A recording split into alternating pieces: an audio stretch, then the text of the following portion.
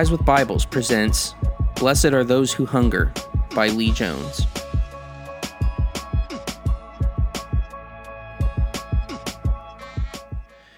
This beatitude is simple enough on the surface that you could produce a solid one-sentence exposition from a cursory reading.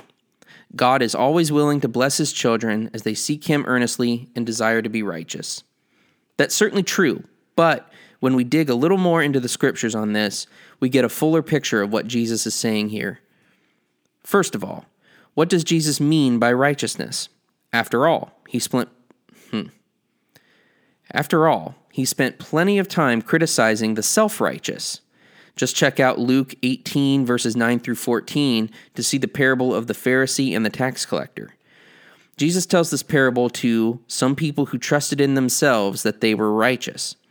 They didn't trust God to make them righteous. They were trusting in a righteousness they believed resided in them, whether or not they viewed it as a gift of God. They trusted the gift and not the giver.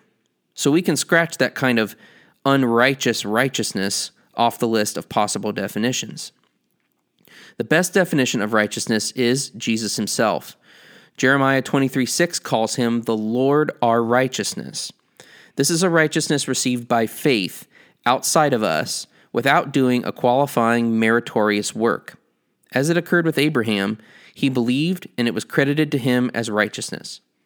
Peter affirms the same, as do the other writing apostles, at the beginning of his second letter. To those who've received a faith of the same kind as ours, by the righteousness of our God and Savior, Jesus Christ. 2 Peter 1:1. Not only is our faith a gift, but Jesus gifts us his righteousness even as he forgives our sin. That action is called the Great Exchange in theological discussion, and it's described in 2 Corinthians 5:21.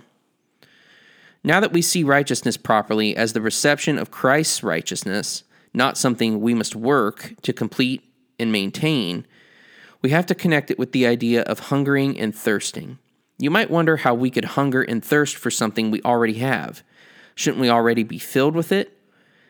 Yes and no is the easy answer, but the no is what I will focus on. While we have the righteousness of God as a result of our salvation, the growth in that righteousness is a result of our sanctification. We hunger and thirst for righteousness because our regenerated souls long to be more and more conformed to the image of Christ our Savior. Here's the thing about hunger and thirst. They can't be satisfied except by food and water. As Thomas Watson wrote, "Bring a hungry man flowers or music, tell him pleasant stories, nothing will content him but food. So a man who hungers and thirsts after righteousness says, 'Give me Christ, or I die.'" The desire of the redeemed soul is to be satisfied by the righteousness of Christ, to feed on him, as he says in John 6. Jesus Christ is true food for the soul. God alone satisfies the hunger and thirst of his children by giving them grace upon grace. As Isaiah says, "Everyone who thirsts, come to the waters, and you who have no money, come, buy and eat."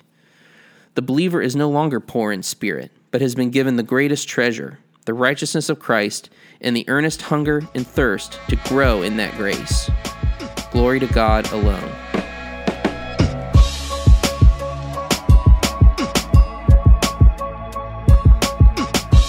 To read more blog content, visit guyswithbibles.com. Guys with Bibles, studying Scripture, discussing doctrine, glorifying God.